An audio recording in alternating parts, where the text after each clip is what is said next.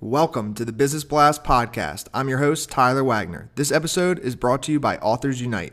Authors Unite makes the process of becoming a published, best-selling author as simple as sipping your morning cup of coffee. You can learn more about Authors Unite at authorsunite.com. Now, let's jump into the episode.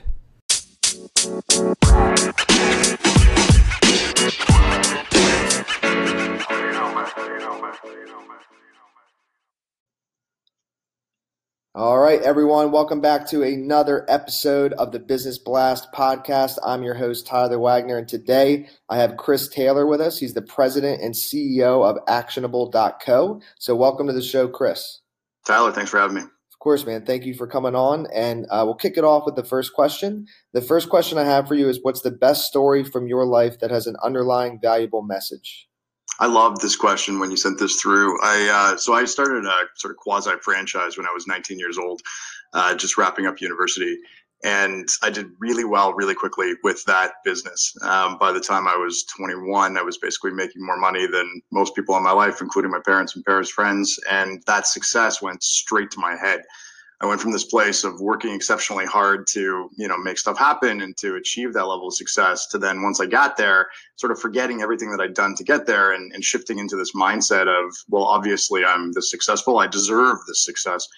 And that letting go of the work ethic and candidly the humility that had let me get to that level of success in the first place led to an even faster decline in success than the rise had been.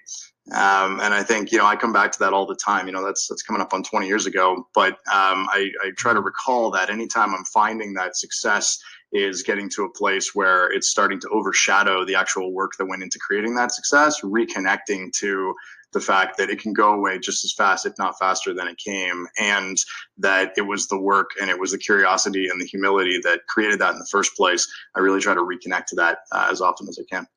And what's the most valuable piece of information we should know that's within your expertise or industry? Sure. So the space that we play in is around really large-scale corporate change. This is what Actionable is all about, is how do you take a sweeping strategy that an organizational leadership team has and get the 200, 5,000, 20,000 people inside the organization on board. And what we see more and more is that the changes are bigger and more sweeping. So many industries are being disrupted by technology, but that the change itself starts at an incredibly small level, smaller than most people are comfortable going to or admitting is a first step. I think we see things, if we translate this into our personal lives, we reach December 31st and we look at the year ahead and we say, all right, so I know I've got, a body mass index of approaching obesity, but I want to, by the end of this year, have six-pack abs, and I want to be able to sleep 4 hours a night, and I want to be able to run marathons, and we strive for these massive objectives, but we ignore the fact that maybe the first thing is just not eating a bag of chips every night. And being able to start small, the fact that change starts small, regardless whether it's personal or organizational or institutional or governmental, it starts with the smallest first steps, and we build incrementally upon that. And what's your best piece of overall business advice? There's a woman named Erin Burry based here in Toronto that I read, I think it was a tweet or something on Facebook maybe, and she said, and I loved it, it was so succinct, it said a business owner's role is threefold. One is to have enough cash in the bank to fund operations. Second is to set the big picture vision. And third is to hire great people. And if you're leading a business and you're either not doing one of those three things or you're distracting yourself by the noise of other stuff, reconnecting to those three pieces just really sets you up for long-term success. And if you could give your younger self one piece of advice, what would that be? Don't get caught up in your own greatness. Particularly if you're developing a new product, if you're an entrepreneur, find the need before getting caught up in the features. And in your opinion, so kind of going a little different route, in your opinion, what's the key to happiness?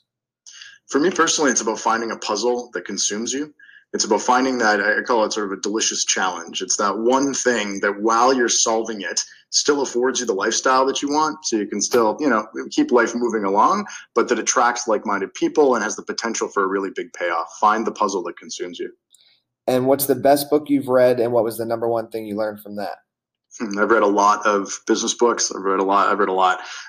Probably, though, the one that comes back to me most often is Great by Choice by Jim Collins and collaborators. And there's a concept in there around bullets over cannonballs. And it echoes Eric Ries's concepts around MVP and building small first. But I like the metaphor of, test stuff. Just try those tracer bullets before you sort of fire all of your capital and time and attention at things. And what's your favorite quote and why? I was at a Seth Godin event almost a decade ago now, and the question that he just kept asking over and over again was, what do you want to have happen? People would be talking, sharing their stories, they'd share all the big problem, and the question that he would just ask over and over, what do you want to have happen? I love that quote because it cuts through the noise and allows you to focus on the ideal outcome. Thank you so much for coming on, Chris. Extremely valuable. The last question I have for you is, where's the best place for people to find you online? Yeah, probably actionable.co.co, or you can find me on LinkedIn or Twitter. Perfect. Thank you again, Chris. We really appreciate it. Thank you.